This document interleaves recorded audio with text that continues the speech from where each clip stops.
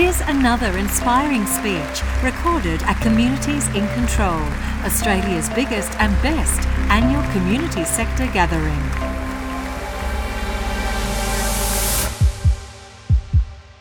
Thank you for that introduction.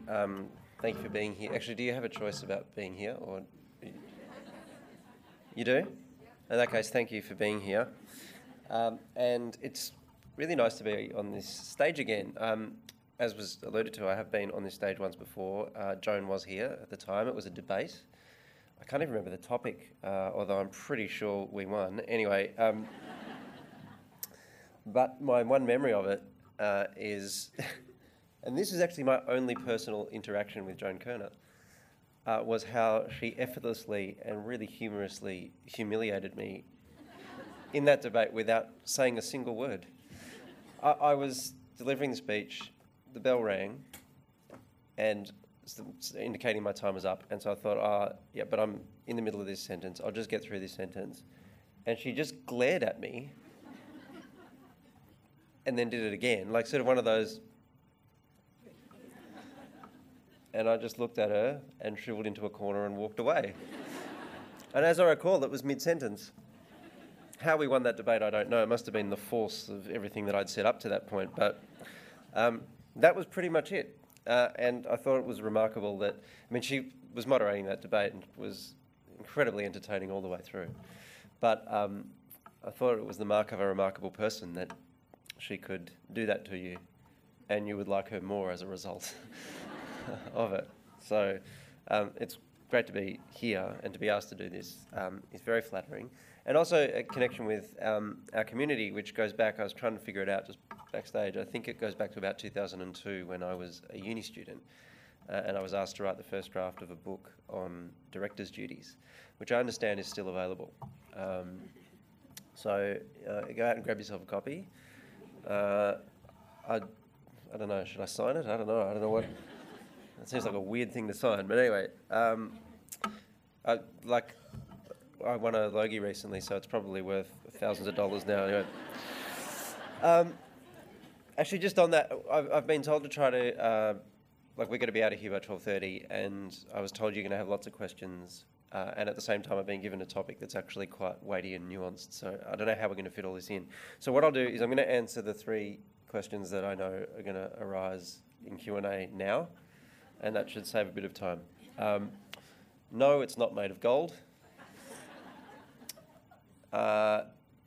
It's currently on the top of a bookshelf in my room, well above eye level, so that I can't see it most of the time, and that was my wife's decision. And it weighs about 1.5 kilograms. That's it, all right? All those questions are handled. Now, thank you for your tepid applause. What I've been asked to do today is speak about what makes a decent society, and I think it's a wonderful question to be asked because it's a question that, at least more broadly, society doesn't ask. Certainly not enough, if at all. I'm not sure the last time I heard it. I'm aware of works that have been written on the subject, but as far as a public conversation goes, we just don't have that. And so I'm really glad to have the opportunity to talk to you about that. I'm going to try as briefly as I can not to answer that question in full excruciating detail, but just to try to throw a couple of theoretical ideas out there that you, in your own work, can then latch onto or discard as the case demands. Because what I hate doing at these sort of things is telling you how you should go about doing your jobs.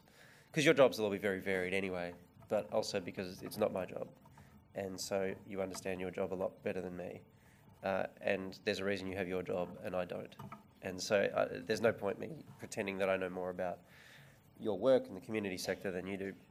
Although I've done some stuff in the community sector, it's very different when you are doing this every day.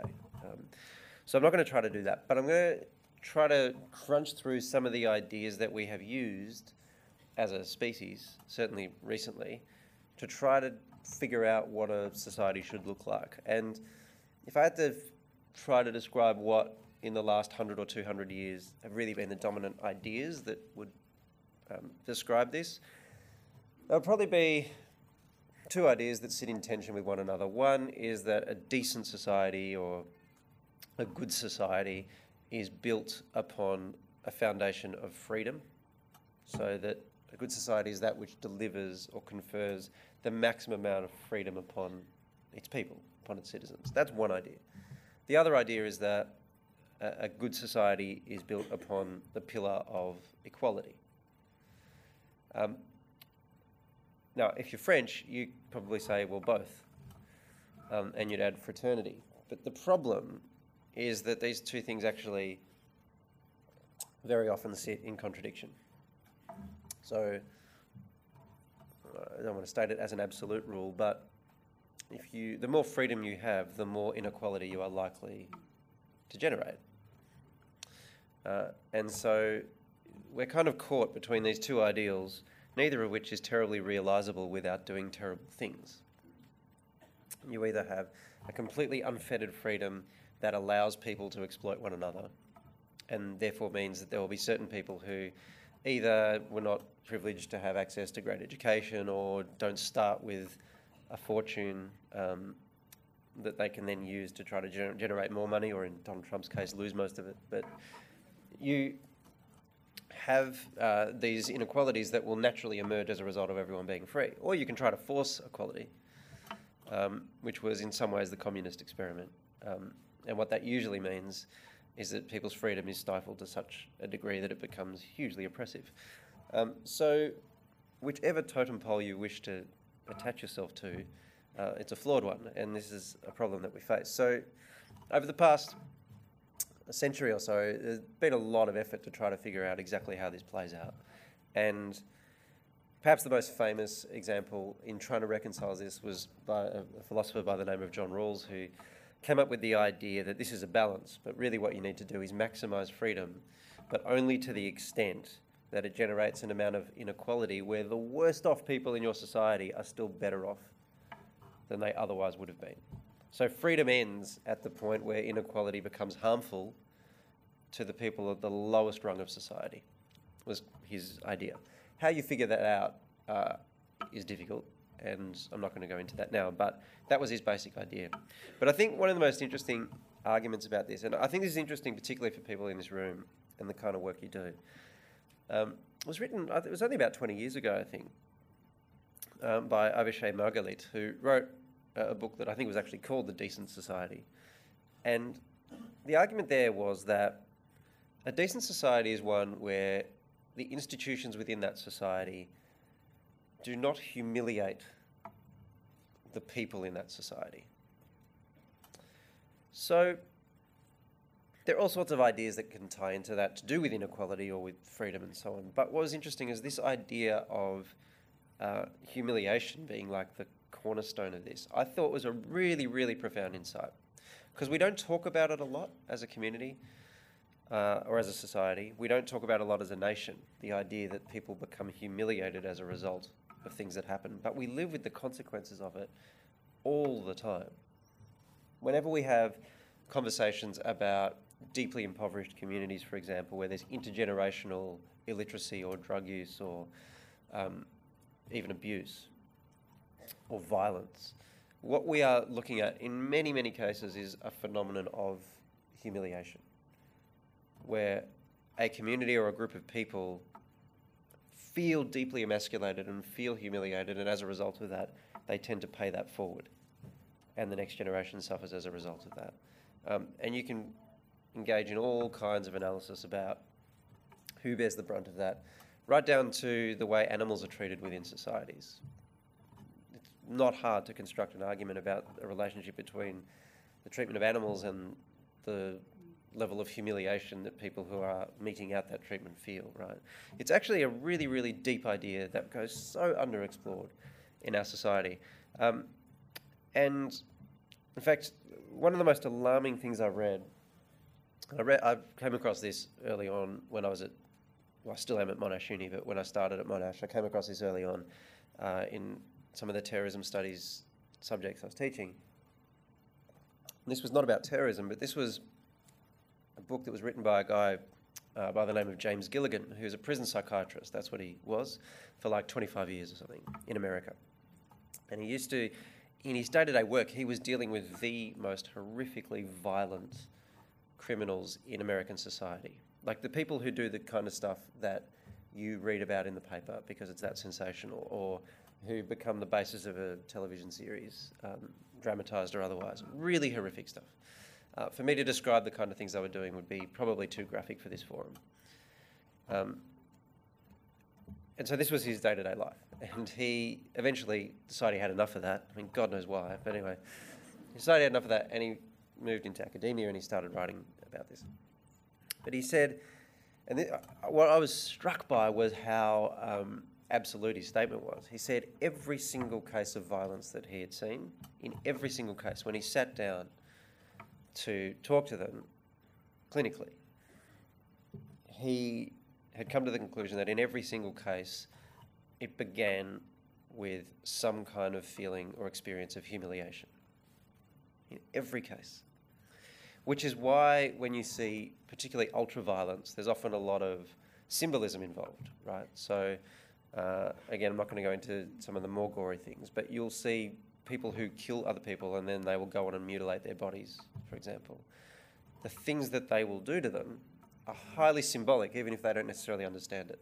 So they'll deface their eyes or their tongues, or these things that are used to perceive and judge and then to speak about. There's a symbolic language that goes on with all of these acts of violence. And we've seen, I think, over the weekend in this city, not ultra-violence, but I think what you've seen is a contest of humiliation. And when you have, I mean, or even, you don't even need to look at violence. Look at the Trump phenomenon, for example, in the United States. What is ultimately driving that? What is it that's the lifeblood of this political movement that, by the way, in an average of polls now puts Trump ahead of Hillary Clinton for the US presidency? It's only 0.2%, but it's a lead, and nobody thought that was going to happen, right? So what is it that's the lifeblood of this sort of movement? And when you look at the demographics, largely of the people who are voting, they are people who have, for decades now, as a result of the growing inequality within society, begun to feel deeply humiliated. And when people feel humiliated, what do? Well, they tend to find some kind of scapegoat to explain it. Every seriously repressive movement in the modern world has followed something like this. Nazism in Germany followed the Depression. Fascism in Italy followed what they referred to as the mutilated victory of World War I. They were on the winning side in World War I and they didn't get any of the benefits of that they were expecting to get. So that became a source of national humiliation, and then that got refracted through a kind of national aggression. Right? The examples of this go on and on and on.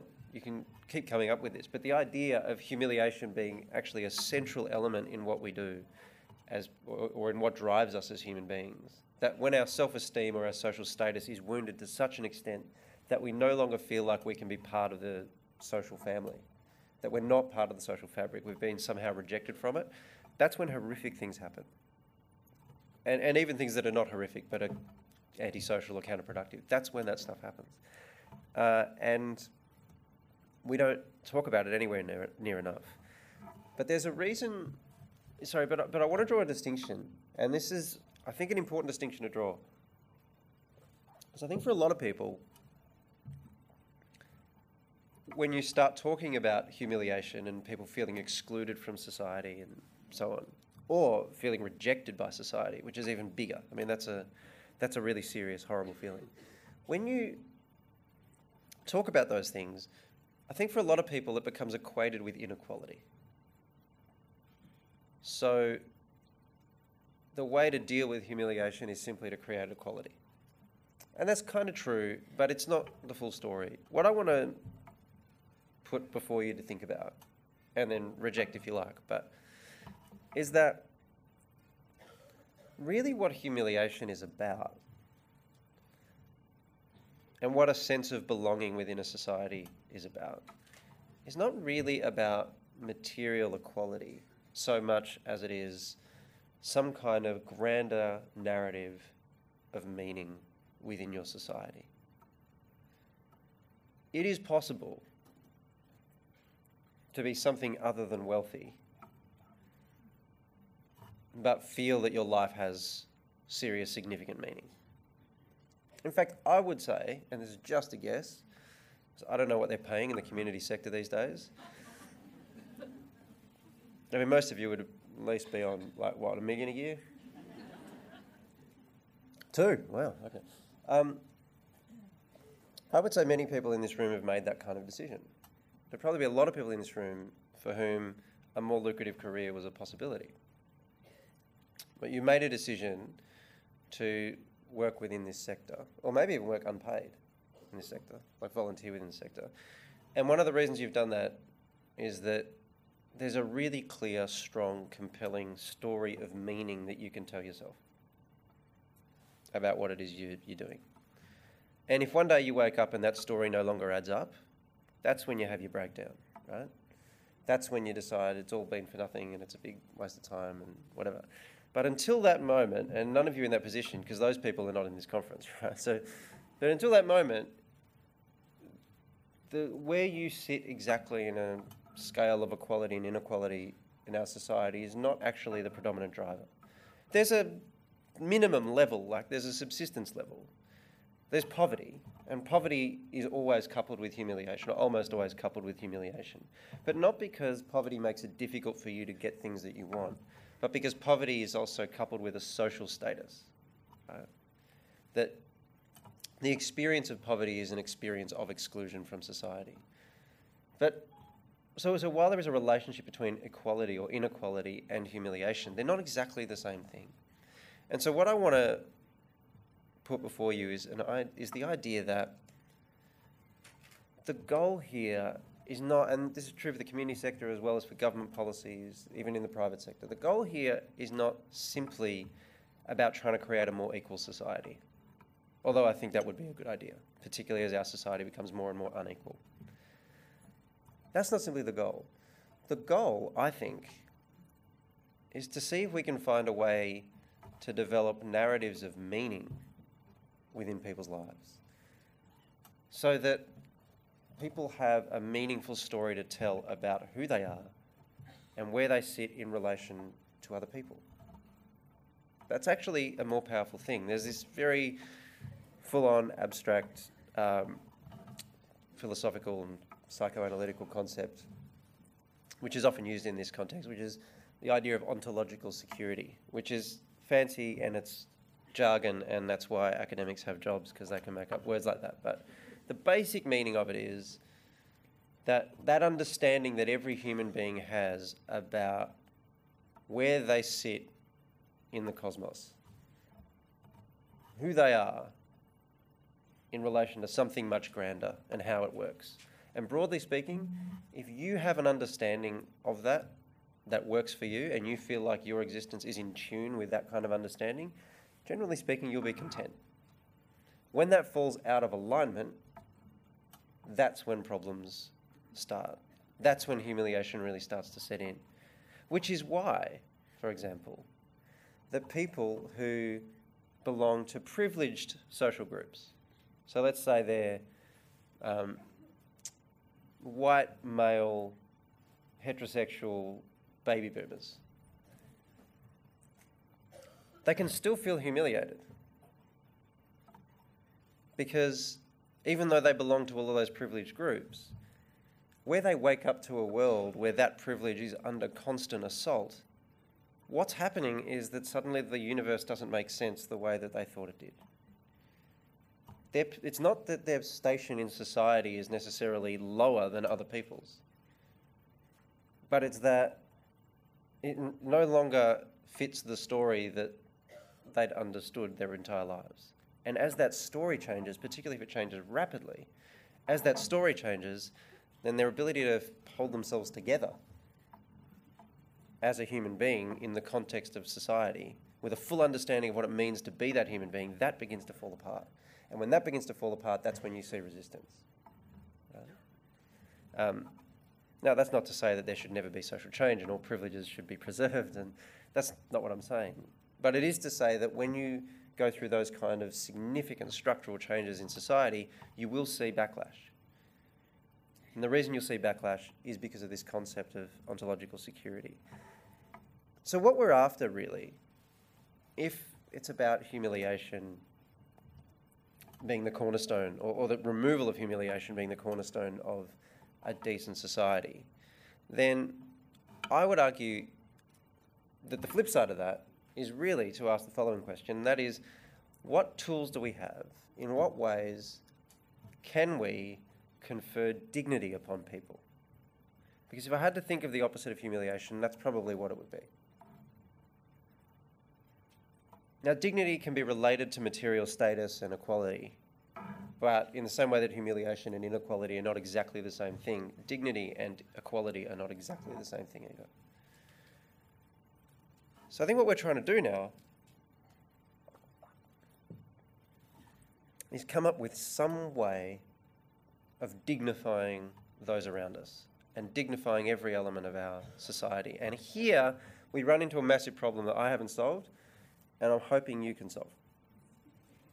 And that is, if we're going to try to give people a sense of dignity, or if we're going to see others and confer dignity upon them in our own minds, which is actually half the battle. Right? It's not that hard for people to attribute dignity to themselves. It's sometimes harder to attribute it to other people. Right? If we're going to do that, if we're going to come up with some kind of way of dignifying society, then we kind of need a basis on which to confer it, don't we? This is one of the big problems I've been trying to get my head around, and I'm going to confess to you, I haven't got my head around yet. When we say every human being has dignity, or every human being, there's something sacred about that human being, my question for the contemporary age is, why? On what basis? What makes a human being sacred now? Like, what's the value system? Apart from it being a nice thing to say, why do I have to believe that you have dignity? What's the story that we are telling ourselves as a society about what it is that imbues a human being with dignity? And I ask this question in the context of, I would say, probably 30, 40 years, where we have been transforming society and the stories we tell about society as being about really competition and individual entrepreneurship, maximising freedom, I guess, where we are being trained to think of ourselves not as members of a greater society, but as consumers and producers and people who can get things out of society. We see this every year, sadly, and I can't excuse myself from being part of this process. We see this every year when federal government gets up and delivers a budget, and every single headline begins, "What's in it for you?" Right? Are you familiar with this coverage? Every single year. And there's tables. If you're this person with this many kids and that much income or whatever, you get an extra $38 a year. Good budget, right? Or if you're this person, then you lose this much a year. Bad budget. And then it just becomes a contest of different kind of interest groups. But those interest groups are based upon a very strange, thin understanding of what a human being is, which is that a human being is effectively just a repository for things like money. So it's just kind of a game. We're all pitted against each other, and at the end of it all, the one with the most toys wins. That seems to be the story that we've begun to tell ourselves. What effectively I'm saying is the idea of a society where everybody is somehow invaluable, everyone plays a role in the context of that society, that mythology is kind of disappearing. And what goes along with that is a mythology that has grander or greater meaning. And what goes along with losing that meaning is losing a basis on which we can very easily point to what it is that gives a person dignity. It's one of the things that is really bothering me at the moment. When I think about, for example, take a really serious issue that needs really serious action. So let's go with something like domestic violence. Thankfully, huge amount of attention has now been directed towards it, and a lot of money now coming from governments, perhaps not as much as there needs to be, but a lot more than I could have imagined there being 5 years ago.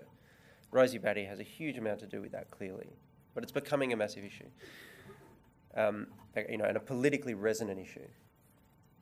That's all fantastic. But when it comes to us talking about it publicly, I feel like we have a very strange habit of collapsing back onto, well, the solution to dealing with domestic violence is ultimately for men to respect women. It's okay, well, great. That would be a good thing. And that doesn't happen very much, or nowhere near as much as it should. That's great.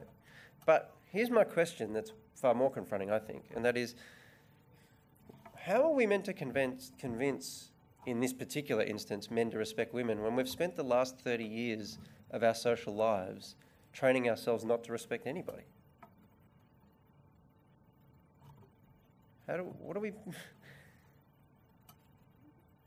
As we've been teaching ourselves to see each other as competition, what comes with that is maybe a begrudging competitive respect, but nothing deeper than that. And I think this is one of the reasons that we now live in an age where even in developed, politically successful democracies like ours, concepts like human rights become really tradable, right? Like, we see this in the asylum seeker debate all the time. Why? Because the people that we're talking about are no longer people that carry some kind of inalienable dignity with them. They're kind of chattels that we can use to deter other people. This is a really strange way to think about it, but I would argue, or what I'm asking you to think about anyway, is that this is a consequence of decades of us training ourselves to think this way. Not to think in terms of society, not to think in terms of community. And I think that one of the reasons that's happened is that the institutions of civil society have just been eroded. And that's, there are lots of signs of that. One of the signs of that is that our solution to every problem now is like more regulation by the government or more codes of conduct by whatever, because we don't have a strong civil society that just kind of allows basic ethics of decency to pervade within society. Once upon a time, I suppose the church played that role. The church doesn't play that role now. And depending on the church, it's in all kinds of straits at the moment and its public reputation is collapsing. So fine, but then what? What replaces it? And so I've decided that even though my most pessimistic moments I feel like it's all a bit too far gone and it's all hopeless, but bear in mind I'm a pessimistic person by nature. I'm trained as a lawyer, I'm a Richmond supporter. Everything goes badly in my life in that way. But I've decided that really the answer to this question about where it is that we come up with the stories that give people dignity because they're human beings, where are those stories coming from? Where are those ideas coming from? Where is that ethic coming from? Then, for better or worse, it comes from this room. Like, I'm sorry to put the weight of the entire species upon you, but I believe that's ultimately what it is, because if we don't have strong civil society institutions in the form of, say, the church any longer, and we're trying to rely on government to kind of police our conduct in every social situation so that we can remove things like discrimination or whatever, then the only place I can think of that's left for us to inject those really essential things that are much bigger than what we ever talk about in public interaction, but we need to talk about. Those things like meaning and dignity, giving people some kind of way of avoiding that feeling of humiliation, a kind of ethic of civility and dignity. The only place I can think of where that's coming is the community sector. That's it. Like, you're it. It's all on you. Thank you for clapping, but I detected I was a bit nervous because... Really, because if there's one thing that can get in the way of that kind of narrative we've created for ourselves about thinking of ourselves as consumers and entrepreneurs and all of that, if there's one thing that can get in the way of that, it's having the increasingly alien experience of actually spending time with human beings. having to interact with them and having to get involved in their lives and engage with them around services that are essential to them or activities that bring joy, even if they don't bring financial recompense or whatever it is. That's all I can think of. And what community allows you to do, and I'm sure you hear a lot about, the assault on community and the disintegration of community and all this sort of stuff, and you can have that conversation better than me. But what community does allow you to do is make sure that other people that you would never otherwise have anything to do with get in your face at some point. That you get to understand what they are. And if we don't have an overarching narrative from an institution telling us how we should view other human beings in the way that the church used to do, if we don't have that, then we may as well have one that isn't very clearly articulated but is deeply experiential. And the only source of that I can think of is from the community sector. So good luck. I'll be in my TV studio, so you do the work that matters, and I'll just talk about it. It'll be great. We hope you've enjoyed this highlight from the Communities in Control Library. If you did, we'd love you to rate or review this podcast in the iTunes Store and for you to share it with your friends. For further information about Communities in Control, visit communitiesincontrol.com.au.